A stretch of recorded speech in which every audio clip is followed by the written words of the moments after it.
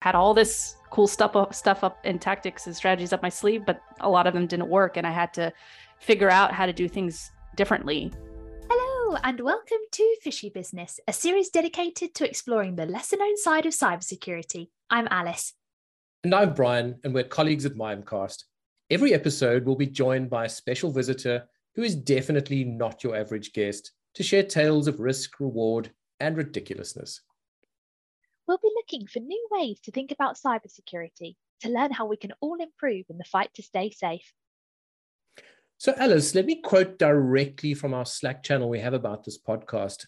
I said, I think we should interview Dani Wolf. She's getting a lot of traction on LinkedIn and her podcast, and her mission around how cybersecurity marketing, sales, and support is totally broken. And handily, your wish is our producer's command. Today, we're speaking with Dani Wolf, cybersecurity marketing expert and podcaster. Indeed, Dani spent the last decade running digital marketing and demand generation departments for high-growth technology startups. She has since created Audience First to help cybersecurity vendors truly understand what CISOs and CIOs want from them. So let's get stuck in. Welcome, Dani. Thank you so much for being with us today. Thank you so much for having me. I'm flattered that you wanted me on the show, and I'm actually fangirling right now that I'm talking to all of you. So thank you. Likewise. Well, we always like to start by simplifying things a little. If we start from the beginning, how would you maybe describe what you do to somebody at a dinner party?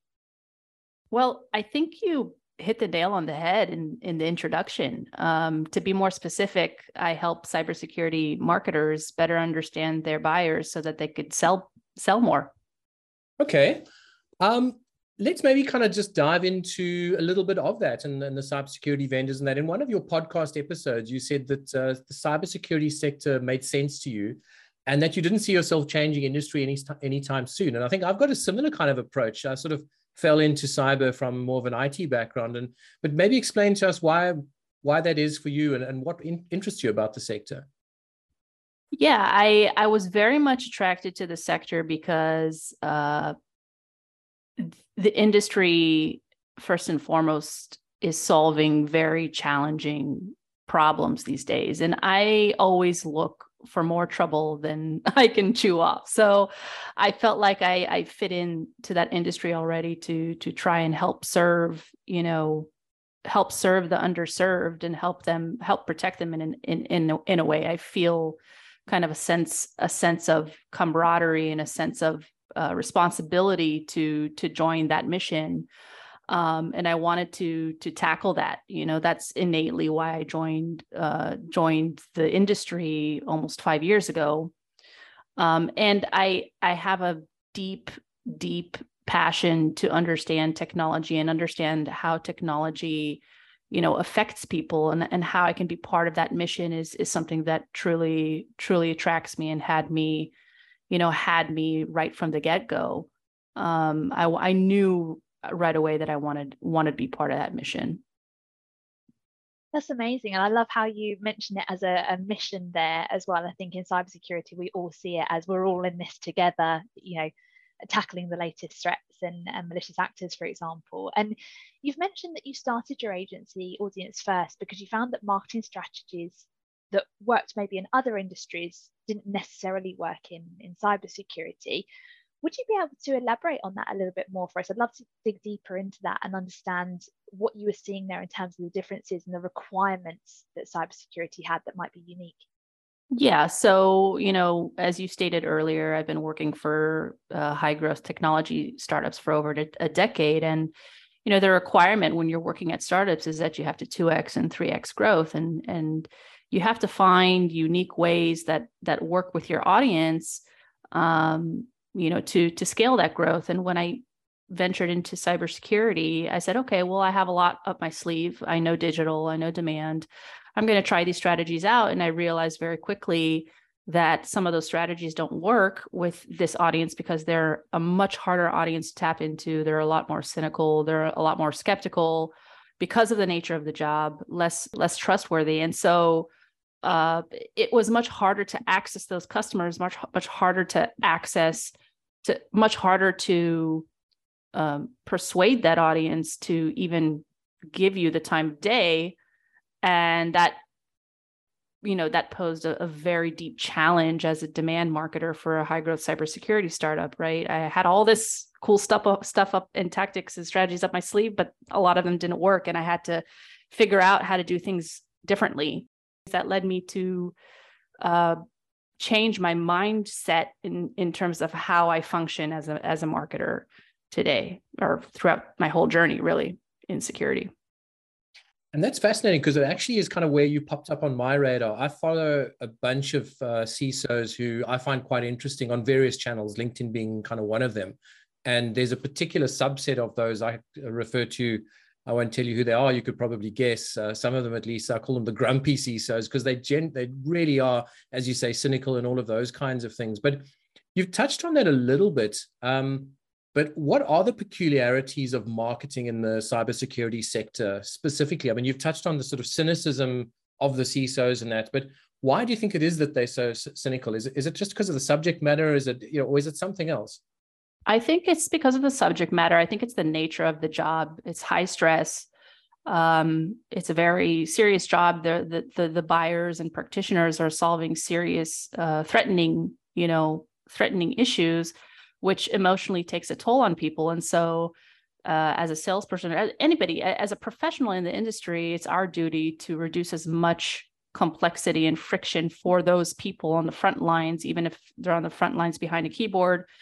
And so that those emotions come into play. And that's what I found particular in the industry, is that it's a much more emotional industry, not because of the fact that they're buying, multi-million-dollar products, but the fact that they're dealing with very serious threats, which is scary. And that's something that's very unique. And I think that's a really interesting point that you raised there. And one topic that definitely kind of resonates with me, I work in the customer experience space, and we talk a lot about that human interaction, that emotional element. And having spoken with CISOs myself, often they describe themselves as coming from potentially a techie background, and they're having to learn, say, interacting with different stakeholders, with different personalities, different emotions, say, running at that table.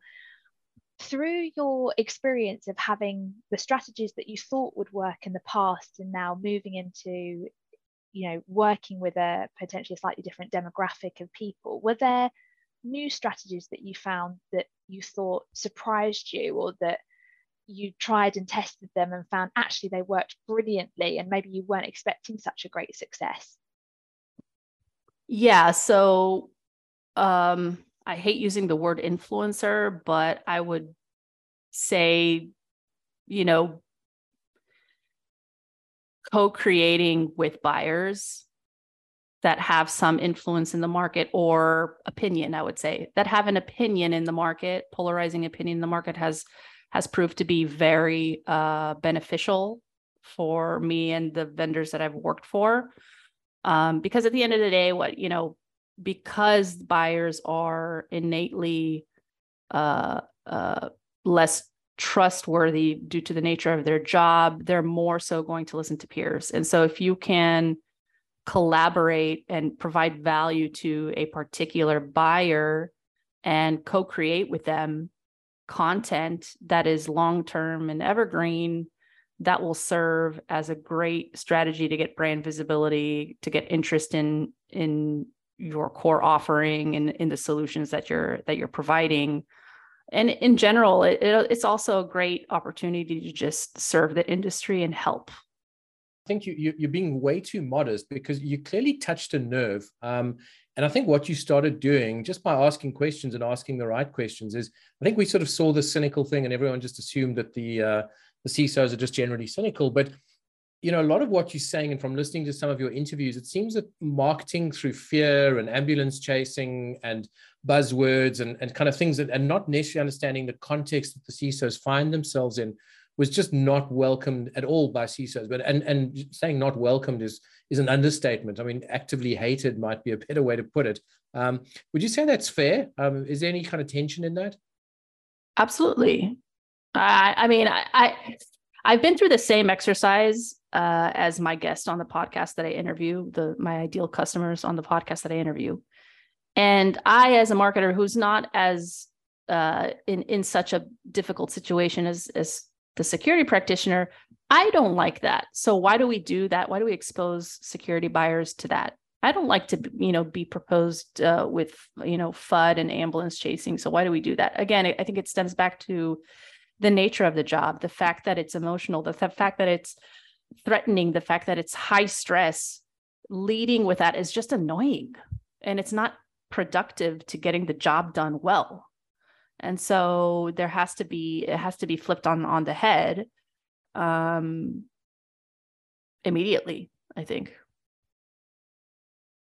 And I think what's clear there is that there's a real empathy for that sense of community and understanding that community that the CISOs find themselves in. And listening to your podcast, we can hear that coming up as a regular theme.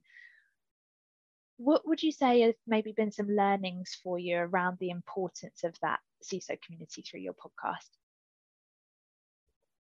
Yeah, so I learned very quickly that CISOs and other practitioners alike, whether they're directors or analysts, engineers, architects, boots on the ground, are constantly interested in learning. There's a high curiosity to learn and grow. That's one thing. Others is, straightforward. They value straightforwardness, clarity, concise communication. Again, cutting through the noise. There's just so much noise. If you take a look at the CISO's inbox, the security practitioner's inbox, I'll refer to CISO as the default for now. They're inundated with messages. And so clarity is key to breaking through. Another is just authenticity in order to build trust and credibility. Just, say what it is and be true about it and honest about it. There's enough. Again, it stems back to there's enough fluff in the industry. There are enough people who, say overpromise and underdeliver, and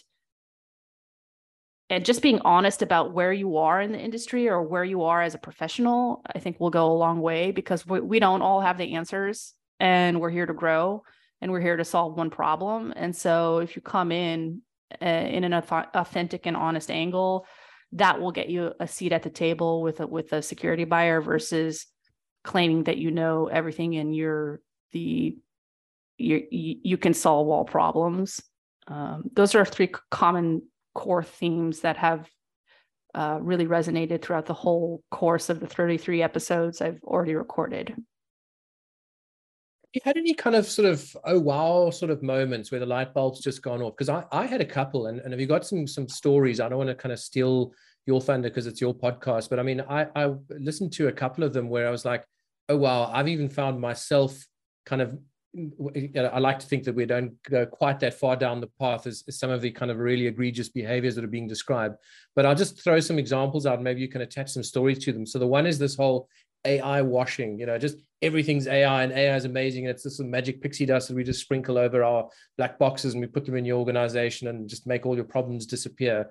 The other one is people pushing, trying to solve a, square peg into a round hole, I guess is a way to put it. You just don't have the product that's solving the particular problem that this organization has, yet you're still just banging away, hoping to get some kind of traction and not actually, not realizing you get that much more credibility if you step back and go, hey, we can't actually solve this problem for you.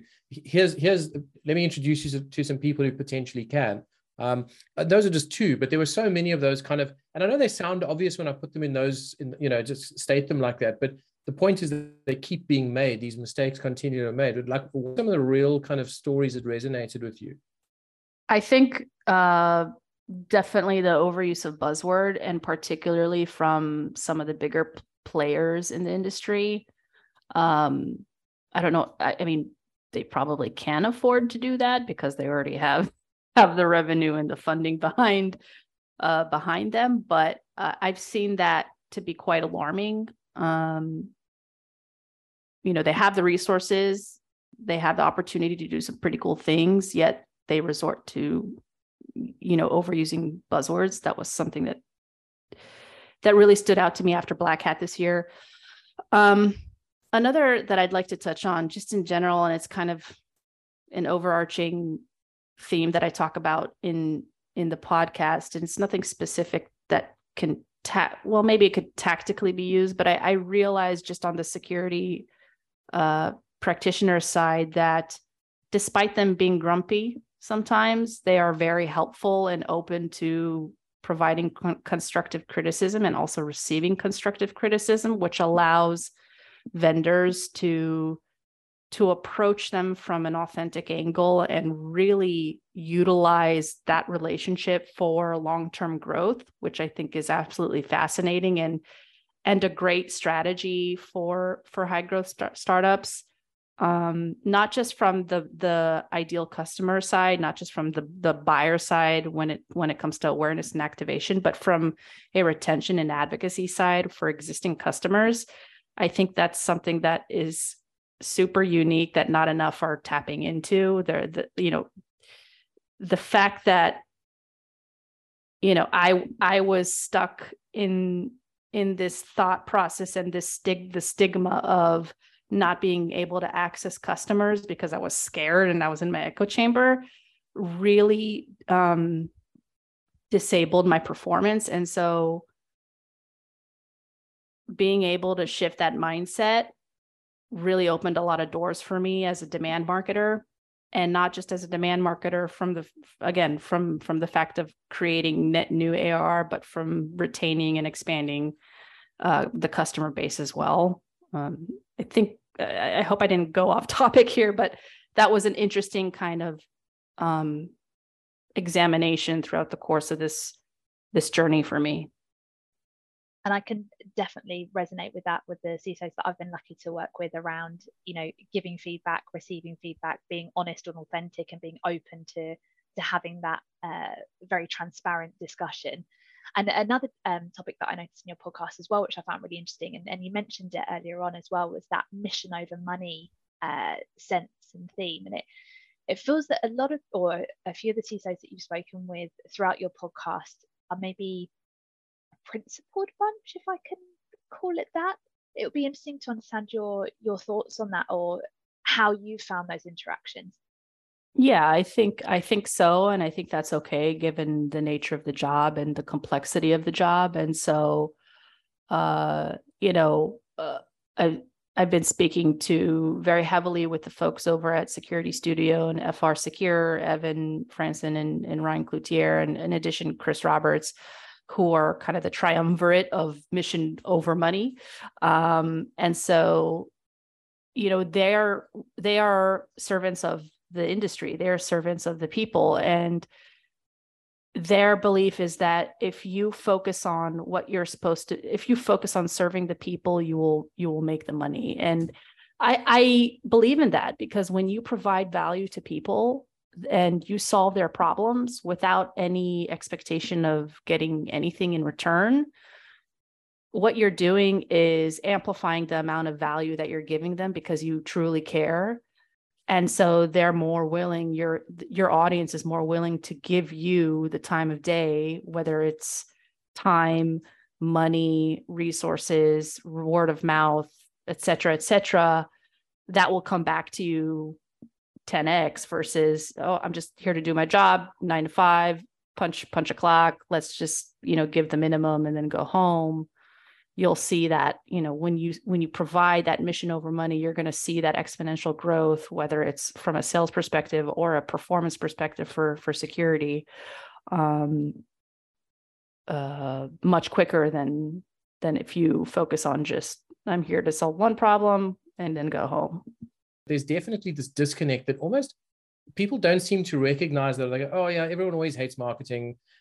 Once we got past that recognition, what are some of the things that vendors should focus on in terms of, as you say, the people aspect, the mission over money? If you could kind of give your top 3 tips to CMOs at any size vendor, saying, what you're doing is not working, do these three things instead, what would they be? I think one, go back to the foundations. Okay, well, let me take it a step back, because there are the external shifts that feel more tangible for teams and C-level executives. And then there's the internal shift, which don't feel as tangible and are much scarier for startups and CMOs, CEOs, all C-level. And I think first and foremost, there has to be an internal shift, which is that mindset shift where we as an organization have to be customer first versus product first. And the moment there's that mindset shift, things start changing in the organization from a tactical standpoint, from the external shift standpoint, the way we do things physically and the return we get from those specific actions and execution. Once you're ready to say, okay, we're going to focus on our customers, be as obsessed as we can with our customer base, get to know them as best as we can, then you can take the external shift, which is we need to be better active listeners. And that is not something that is easily done. I know for a fact, because it took me 10 years to get to becoming a better active listener. And I'm constantly trying to become a better active listener. Sometimes it takes people less, sometimes it takes people more, but that external shift has to happen within organizations because that's the foundation of understanding your audience better in order to do things more efficiently for them. And then I would say, make that a consistent kind of thing, right? Because if you're not actively listening and asking also the right questions, and asking the right questions active listening and asking the right questions can be learned quickly. The mindset shift is something that takes longer. That's why I urge starting with that. You got to ask the right questions consistently because the market is dynamic. Technology is dynamic. Phases in the year are dynamic, right? There are different buying cycles. Things happen in the markets, things happen in the world, which impact buying and impact security as well. And constantly asking consistently those questions throughout the year are going to give you different answers within your customer's journey. And then you'll be able to see trends throughout the year that you could potentially apply based on either seasonality or based on where they are in the market in terms of maturity as well. So just to recap, internal shift, mindset shift, focus on, dripping that requirement of being customer first and customer obsessed, leading to curiosity and active listening and consistently asking questions and getting feedback from your customers. And Danny, that's definitely a topic, obviously working in the customer experience space myself, that's definitely a topic that is very, very close to my heart that I'm very passionate about.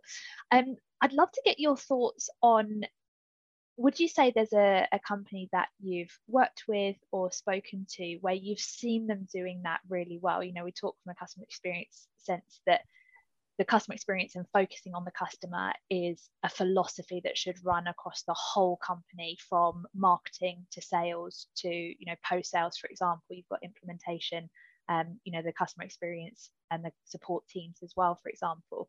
Would you say there's a company that you've seen that do that really, really well, and what that looks like internally? I have not seen a company that does it really, really well. I have seen a company that started to do it really, really well and then got acquired. Wow, interesting. Okay. And also on the point that you raised there as well around, focusing on that customer, I sometimes find that companies maybe utilize, say, the word customer, but they actually mean prospect. Are focusing maybe on, say, new prospects rather than current customers. Would you say that's also been, say, a tricky situation that you found on speaking to the companies that you've spoken with as well? Or is there a real clear delineation? Not necessarily. I think I differentiate it between existing customers and ideal customers. You could take a look at your existing customer base based on the data that you have. And from there, you can create your ideal customer, which is going to allow you to target who could potentially buy from you. And then there are prospects, which is the rest of the industry, who could potentially, influence a referral to your ideal customer. But I want to focus on customers, which are people who are going to most likely buy to me or who are already an existing customer. I see you're very happy. Alice is loving this. Yeah, you can just see the smile as soon as you were talking about customer first and mission over money. She could just see that was resonating.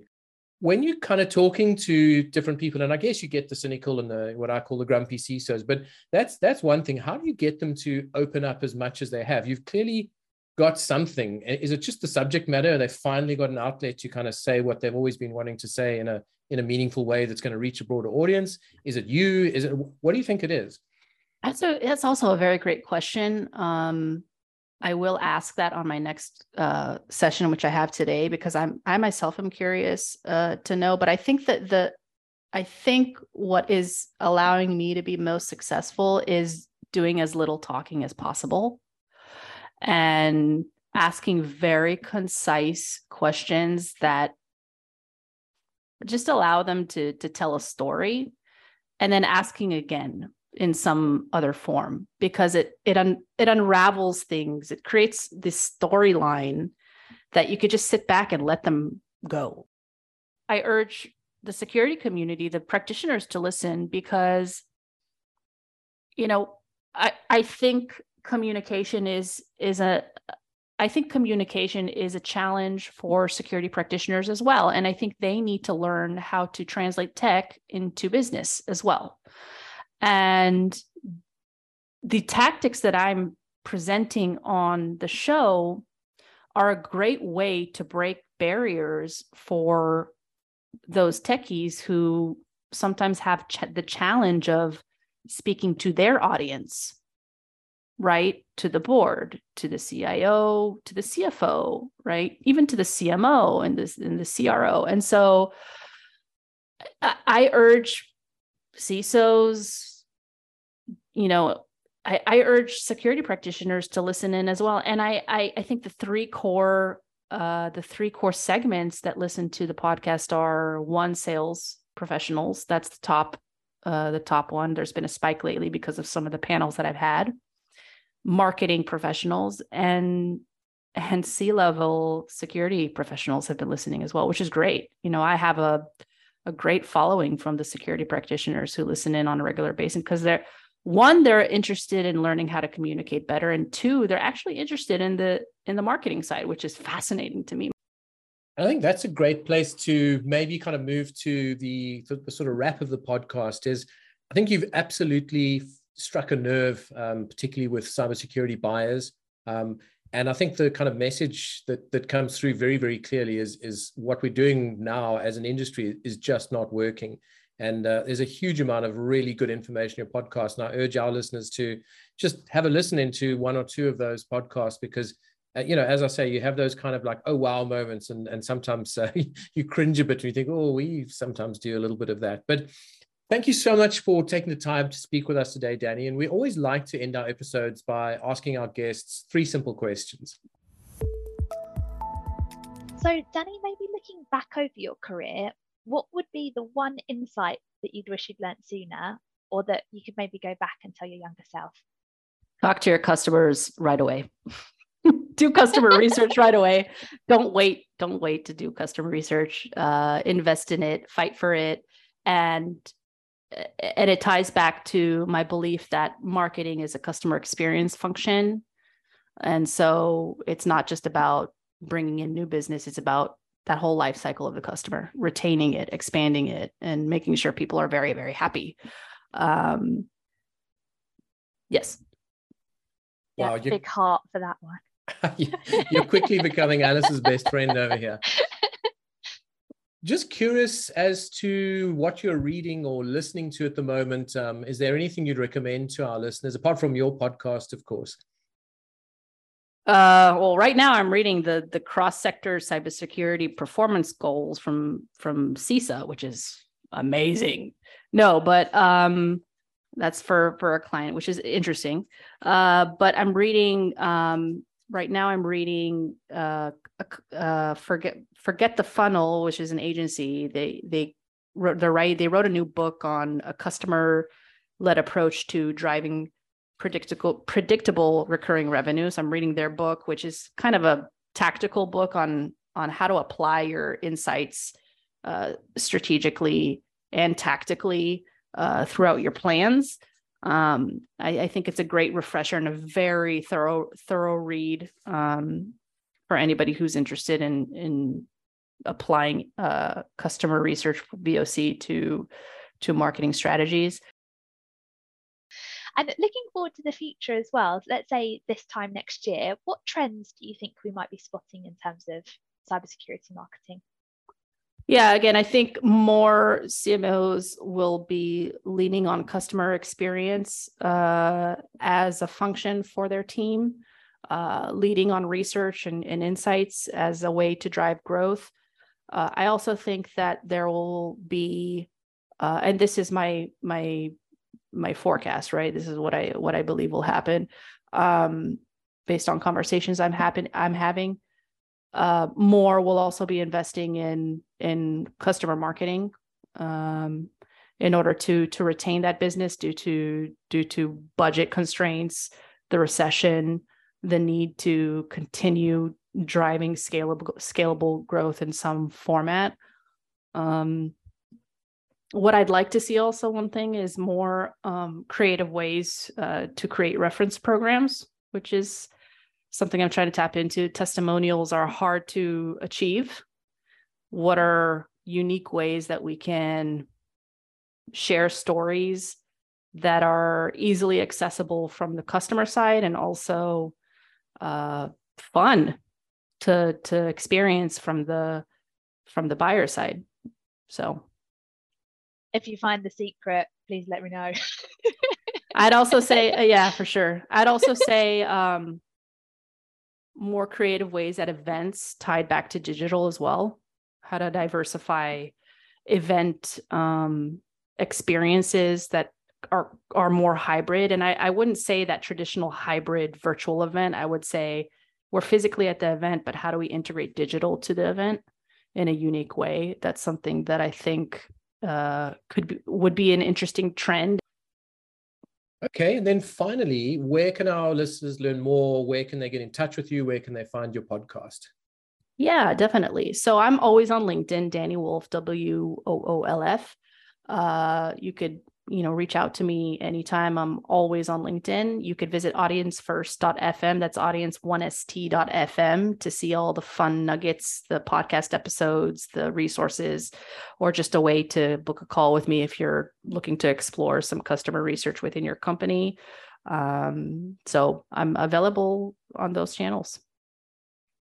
That's amazing. Well, thank you so much, Danny, for your time today. I feel like, there's definitely been a lot that you said there that I can absolutely relate to. So yeah, I really, really enjoyed our session with you today. Thank you so much for joining us.